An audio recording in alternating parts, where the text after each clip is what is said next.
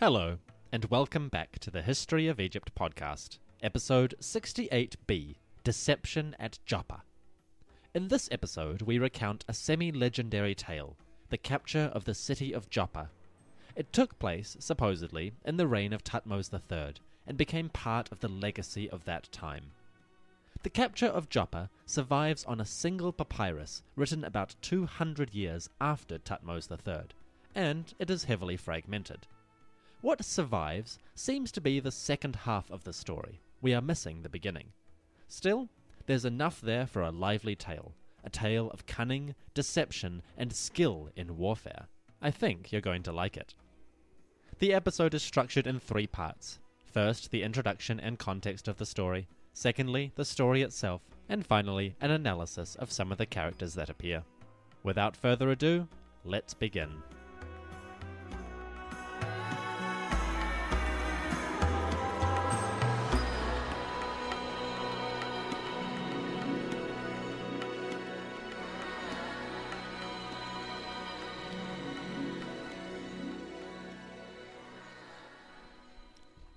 Let me set the scene a bit.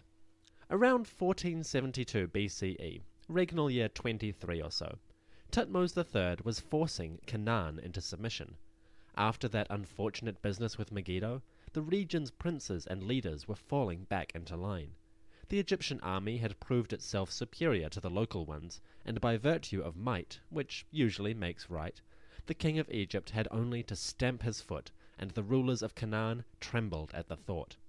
But one town, a town called Joppa, resisted the authority of the king. It was not part of the Megiddo rebellion, although its leader may have been inspired by that uprising. Either way, the town allegedly rebelled against its overlord Thutmose and closed the gates to the Egyptians. It's at this point that our story picks up. First of all, the town of Joppa is near the Mediterranean coast. Today it is the suburb of Jaffa, Tel Aviv, in Israel. Secondly, the town of Joppa was absolutely part of the Egyptian sphere of influence. It was much closer to Egypt than Megiddo was, and it was close to the Mediterranean Sea. So the Egyptians had been visiting here for a long time, at least since the Middle Kingdom, and possibly the Old. By the time of the 18th dynasty, the rulers of Egypt considered this coastal area as part of their domain. Joppa was a subject city. Rebellion, therefore, was going to be punished severely, if only the Egyptians could capture it. The Egyptian army had come to Joppa under the authority of Thutmose III, but the king himself was absent. Either he was on campaign further north, or he was at home in Egypt. Either way, the king had delegated responsibility for Joppa to someone else. This someone else was a general, who would become famous as a sort of Egyptian Odysseus, famed for cunning, skill, and deception in war. Thutmose's general was a boss. Let me introduce to you our protagonist, the general Jehuti. Jehuti, or Thoth, named after the god, was the king's representative in Canaan. He was a military leader, and to mark his status as a representative of Thutmose, Jehuti carried with him a scepter belonging to the king. This scepter was a mark of royal status and trust, and it was going to cause some trouble as the story unfolded. Now, Joppa was located on a hill near the sea. Like most Canaanite towns of any size, it was built with some kind of fortifications or walls. Nothing spectacular, but enough to keep out a raid or local bandits. For the Egyptians, fortifications did pose a bit of a problem. You see, the Egyptians never really learned how to assault a town as well as they could have. They never developed a sophisticated system of siegecraft like the Assyrians or the Romans. So, when they were faced with these kind of towns, it was a bit of a challenge, and the Egyptians often resorted to long, drawn-out sieges rather than direct assaults. So, when the story opens, Jehuti and his soldiers are in a camp, sitting before the walls of Joppa. They have surrounded the city, and they are waiting for the people to recognize defeat and simply surrender. Around the town, Egyptian charioteers roam freely, picking off foraging parties, cutting down any war bands trying to rescue the people of Joppa, and taking prisoners wherever possible. But still, the walls remain unbreached. The town itself is secure, and as long as it can stay that way, the Egyptians are probably stuck where they are. When we come to it, the story is sort of at an impasse. There's no assault or direct conflict. General Jehuti has brought his infantry and charioteers close to the city and set up a blockade. No one in, no one out. Inside the town, the people are wondering what will happen. Outside the town, the Egyptians are waiting for their enemy to recognize the situation and surrender like sensible subjects of the king.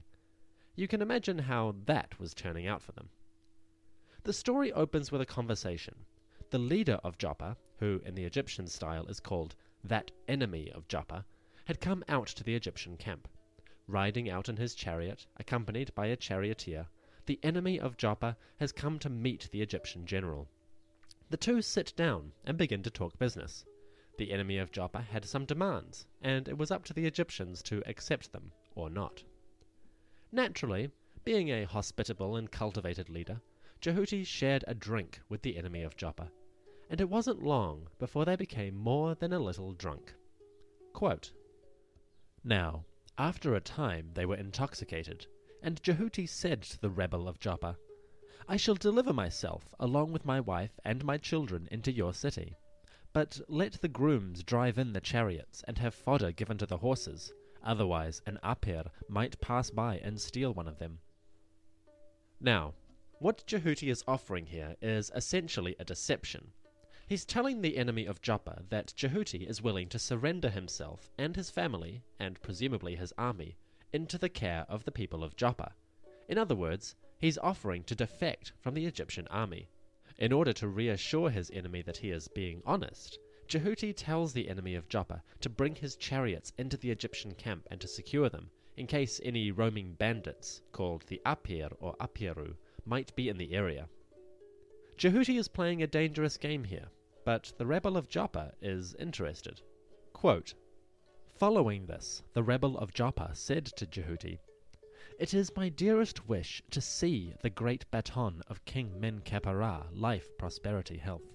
This scepter which belongs to the king would make me greatly happy if I could see it.' Then the rebel of Joppa offered a trade to Jehuti, saying, 'There is a woman here by the name of Tiut Nofre. By the car of King Men-Kepera, life, prosperity, health, she shall be yours today, if you would be so kind as to bring the baton of the king to me.'" Ah, now this is an interesting offer. The enemy of Joppa is willing to hear Jehuti out, but he has a condition. Having heard that Jehuti carries with him a scepter of the king, a staff of great magic and symbolic power, the enemy of Joppa is curious to witness this staff with his own eyes. He doesn't want it for himself, he simply wants to see it, and he's willing to pay a price. The enemy of Joppa offers to Jehuti one of his female slaves, or at least I presume it's one of his slaves. If not, that's pretty much even worse.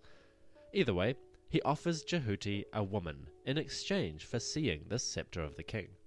If Jehuti will but bring the scepter to the enemy of Joppa in the camp and show it to him, he can have this woman, Tiut Nofre, for himself for the night. It's a curious offer. Jehuti has a wife and children. Will he stay loyal? Quote, "Jehuti acquiesced, and brought the baton of King Men-Kepera, life, prosperity, health, concealed within his cloak. Then he stood up and said, 'Look at me, O rebel of Joppa! Here is King Men-Kepera, the fierce lion, Sakmet's son, to whom Amun has given his strength.'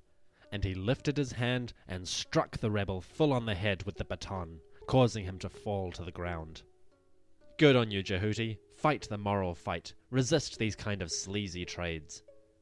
Realistically, Jehuti probably didn't give one fig about what the enemy of Joppa was actually offering to him in exchange for seeing the scepter. He simply saw an opportunity when it presented itself, and decided to strike down a rebel with the most powerful symbol that he had at hand, the symbol of royal authority itself. With his foe lying unconscious on the ground, Jehuti now had to act quickly. Quote, "Jehuti put the rebel of Joppa in manacles, tightening them with leather. And he said, 'Let there be brought to me a clamp of copper. We shall make a restraint for this rebel.' So the clamp of copper of 4 nemset weight was attached to the rebel's feet, and he could not move. Jehuti now put his plan into action. He caused the 200 baskets which he had fabricated to be brought, and into these baskets he caused 200 soldiers to descend.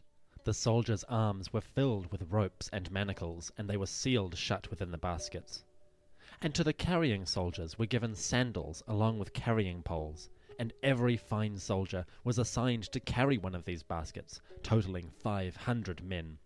They were told, "As soon as you enter the city, you shall release your companions, and seize hold of all persons who are within Joppa, and put them into rope bounds straight away." This is where the story starts to remind us of a few other tales that have come down to us from antiquity. Jehuti plays a deception, concealing some of his soldiers inside baskets, and ordering these baskets to be carried inside the city, under the pretense of surrendering. It bears more than a passing resemblance to the tale of the Trojan horse, of how the Achaean Greeks, encamped before the walls of Troy or Ilium, made a great offering to Poseidon in the form of a wooden horse. But the horse itself was hollow, and inside were hidden many of the great heroes of the Greek army, including Odysseus. Of course, when the horse was taken inside the walls of Troy, the soldiers sprang out and slaughtered everyone, capturing the city for the Greeks and finally ending the long siege of Troy. The story, as we're told it here, is quite similar. Jehuti conceals his soldiers in order to end a long and costly siege, and by means of trickery has them brought inside the city. The way he convinces the Joppans to actually let them in, though, that's quite interesting. Quote, "Now Jehuti put the second phase of his deception into action. Someone came out to tell the charioteer of the rebel of Joppa, who was still waiting outside the camp, 'Thus says your lord to you, go tell your mistress, be of good cheer. It is to us that Seth has delivered Jehuti along with his wife and children. Here, these baskets are the first fruits of their servitude and submission. Tell the princess this message, and inform her that these 200 baskets come from the Egyptians as a token of their submission." It's interesting that Jehuti's deceptive message specifically invokes the god Seth. Now this is a literary device for sure. There's very little chance that the actual words spoken at the siege of Joppa survived in any form for the scribe to record. But it touches on the important theme going on beneath the surface of the tale. Jehuti, representative of the king of Egypt, is not just battling rebels. Jehuti is battling more than that. He's battling a supernatural threat. That is, the threat of disorder, of chaos, and of opposition. Seth, the legendary brother of Osiris, who slew that great king and then tried to usurp his throne, is a byword for foreigners in the New Kingdom. Foreign lands are his dominion, his realm. Out in the shifting sands of Sahara, or the chaotic patchwork of Canaanite kingdoms, Seth flourishes. Wherever there is rebellion or disorder, Seth is there. Not because he's evil per se, but because it is in his nature to cause chaos whenever he can. He simply does things. So Jehuti, named for Thoth and representing Horus, Thutmose III, is locked in a battle not just with a human, but with the greater threat, the threat of disorder embodied in the god Seth. The fact that Jehuti, the wise one, overcomes it the way he does is testament to his power as a royal representative, and the fact that, on top of everything else, Jehuti is more cunning even than the Lord of Trickery, the mighty Seth himself. In other words, Seth and Joppa don't stand a chance. We now move into the final stretch of the story, as Jehuti's plan comes to its fruition. Will the Joppans accept the offering? Will the plan work? Quote, "The charioteer obeyed the deceitful message, and he went in advance of the soldiers in order to impart the good news to his mistress and the town of Joppa. He said, 'We have captured Jehuti,' and the defences of the city were opened up for the arrival of the soldiers, and they entered the town, and then they released their companions. They captured the townspeople, both young and old, and put them in rope bonds and manacles straight away. So the energetic arm of the king, life, prosperity, health, captured the town." The capture of Joppa was effected quickly. Once the soldiers were inside, there really wasn't much chance for the local townspeople. The Egyptians were excellent in close quarters. Even if they weren't so good on sieges, they were really excellent at battles. So once they were inside and the troops, fully armed, had leapt out of their baskets, the locals didn't stand much of a chance. The troops now celebrate, and Jehuti is ready to inform his master of his great success. Quote, "In the evening, Jehuti sent a message back to Egypt to King Men-Kepera Thutmose III, life, prosperity, health. He said, 'Be of good cheer. Amun, your good father, has delivered to you the rebel of Joppa and all of his people, as well as his city. Come, send men to take them away captive, so that you may fill the estate of your father Amun-Ra, king of the gods, with male and female slaves, who have fallen beneath your feet forever and ever.'" Thus, the story concludes happily. The capture of Joppa survives on a single papyrus segment, the verso of Papyrus Harris 500. It's remarkable that it survives at all today, considering the odds which are up against it. It's unfortunate that the very beginning of the tale is lost, but what can you do? At least we have what we do have. So that was the story of Joppa, the Canaanite port city that rebelled, then fell, to the cleverness and cunning of the Egyptian Odysseus, the excellent general Jehuti. Joppa, as I said, is called Jaffa today, and it is located in the port city of Tel Aviv in Israel. Ancient Joppa is well known to fans of the Bible. Supposedly, this is where the legendary Jonah boarded a ship trying to flee from God's authority. The apostle Peter supposedly raised a woman from the dead here, and cedar wood from Lebanon came to Joppa in order to be used in the great Temple of Solomon in Jerusalem. Joppa, as a port town, was a place for travelers and transit. That was certainly how the Egyptians knew it as well. After the town was recaptured, the Egyptians turned Joppa into a supply depot for their army in Canaan. Granaries and storehouses were set up here to supply the army on future campaigns, and Joppa became a transit point for trade and military action up until about 800 BCE. So when Jehuti captured the city, he captured it pretty thoroughly, all things considered. The rebellion and capture of Joppa wasn't a huge event, but it acquired a certain status in the historical record because, 1, it's a rare example of a military event not led by a king, and 2, the methods Jehuti used to sneak into Joppa bear more than a passing resemblance to that Trojan horse, or to the tale of Ali Baba and the 40 Thieves from the 1001 Arabian Nights. Sneakery, cunning, and deception, valuable skills in warfare, and ancient stories thrive on the tales of daring leaders taking a roll of the dice and winning. General Jehuti seems to have kept his cool through all of these events. He played his cards skillfully and accomplished a great feat of trickery. As a result, the story is a showcase for his cunning and skill. Like Odysseus, or even the Roman general Belisarius, he captures a town by skill and deception rather than brute force. For this reason, he is often name-checked among successful Egyptian generals. Even if the event is a bit mythologized, Jehuti is one of the more famous names in Egyptian military tales. Once the story gained traction and became a popular favorite among schoolboys learning their scribal techniques, the reputation and fame of Jehuti became immortalized in elite Egyptian culture. The crazy thing is, the general Jehuti was a real person.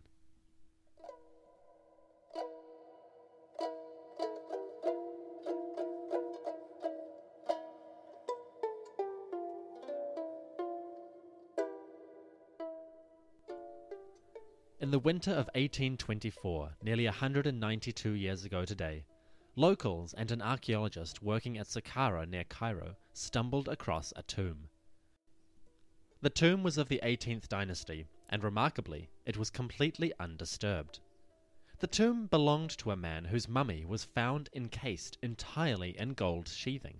Every limb, every finger was encased in gold, stamped with hieroglyphs. Over the mummy's heart, a scarab was attached to a chain. On his wrists and fingers, bracelets and rings were made of gold. Everywhere there was the glint of gold. Naturally, this being the early 1800s, much of the gold quickly disappeared either onto the black market or into private collections. But a few pieces survived and made their way to various museums in Europe. Leiden in the Netherlands, the Louvre in France, the British Museum in England, all obtained relics of the general whose tomb was found in that winter of 1824.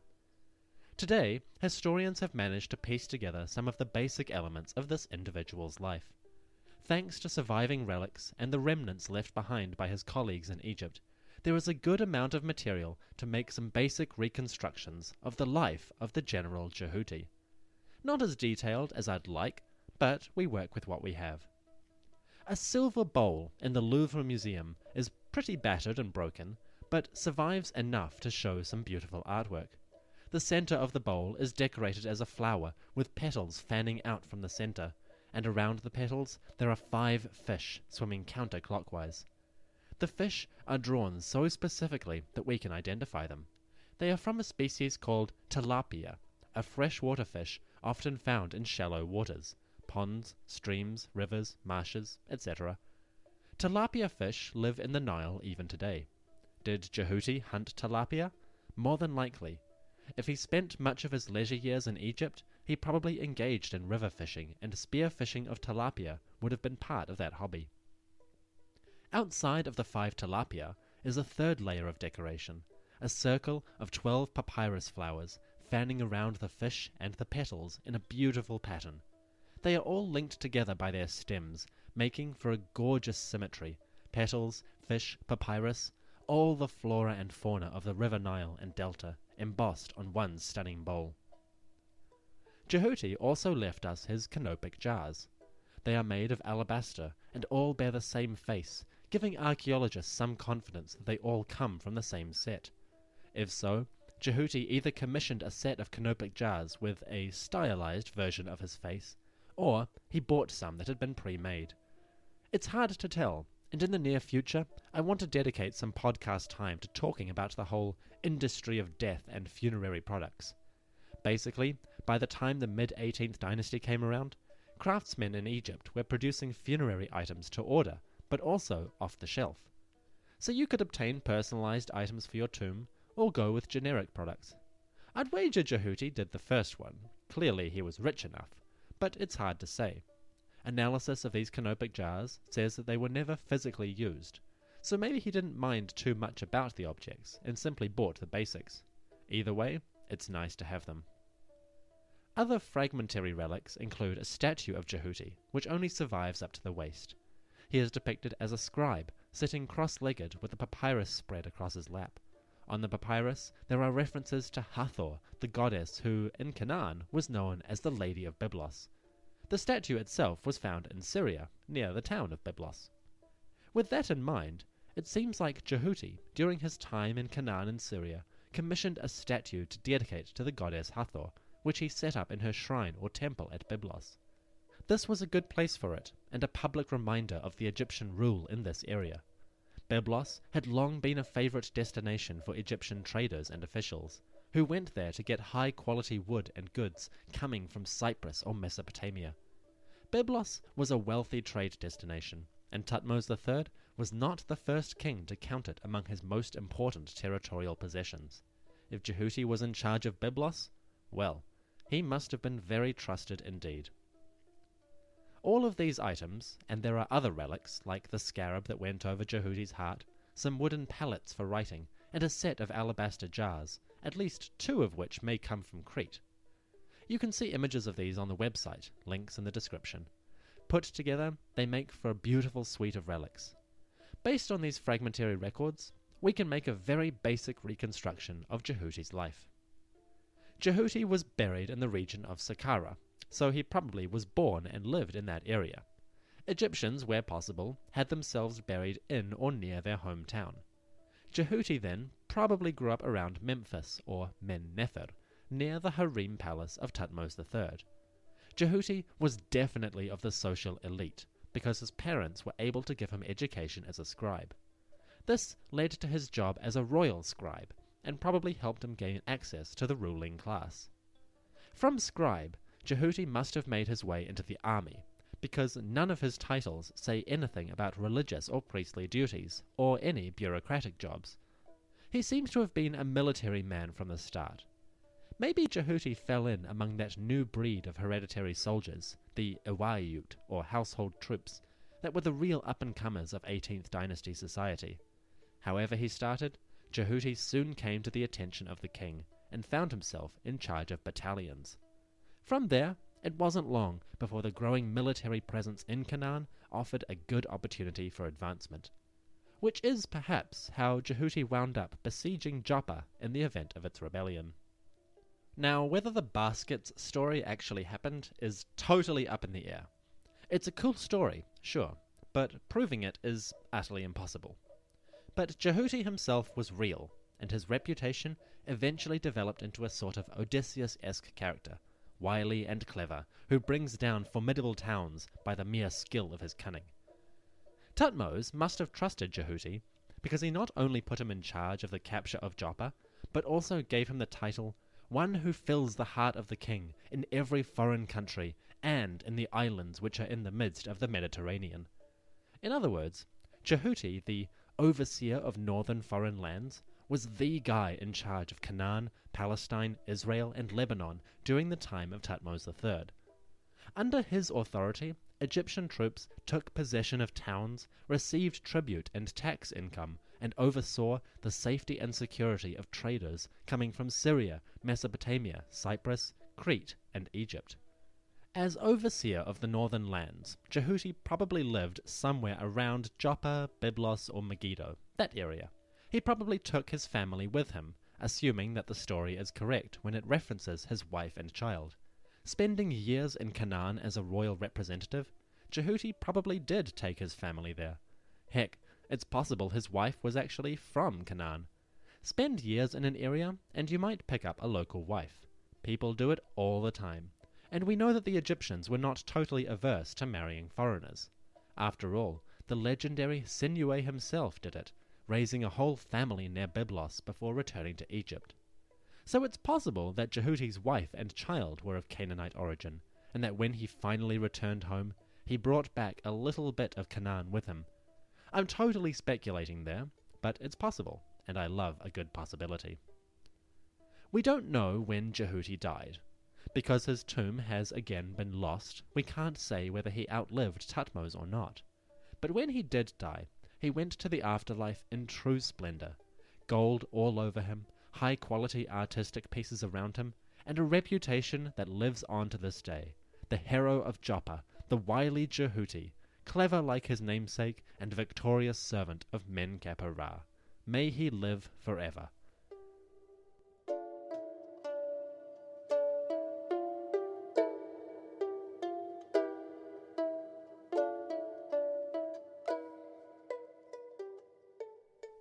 The capture of Joppa in the reign of Thutmose III. A special event in the military history of Egypt, a fun tale of cunning and trickery in warfare, and a testament to the special legacy that this time period had in the minds of later Egyptians. Truly, the days of Thutmose III were the days of great warriors, a skilled and brave generation. From Canaan to Nubia, everyone trembled before the might and prowess of Egypt's brave warriors. So it was only a matter of time before the Egyptians decided to really test their own limits. Coming up on the next episode, Thutmose starts going after some proper enemies. No more rebels, it's time to tackle the true powers in Syria. First up, the town of Kadesh, that had been one of the primary instigators of the Megiddo rebellion. That city was still free of Egyptian control, and Thutmose was going to change it. All that and more coming up next on the History of Egypt podcast. See you soon. The History of Egypt podcast is a member of the Agora Podcast Network. Check out December's featured podcast of the month, which is the History of Egypt podcast. So, check us out. My special thanks to the musician Michael Levy, whose harp music is the music playing throughout the episode. You can find Michael Levy's website in the episode description. I recommend you check it out. He's done some fantastic reconstructions of ancient music and melodies, using instruments that are as true as possible to the ancient ones themselves. If you're enjoying the show, I'd greatly appreciate it if you consider reviewing us on iTunes. This will help the podcast gain more exposure and help more listeners find us. If you're liking the show, or even not liking it, or you just want to say hi, please head on over to iTunes to give us a review. Good, bad, neutral, anywhere in between. I want to know how we're doing and what I could do to improve, or what I'm doing well. I always like a compliment.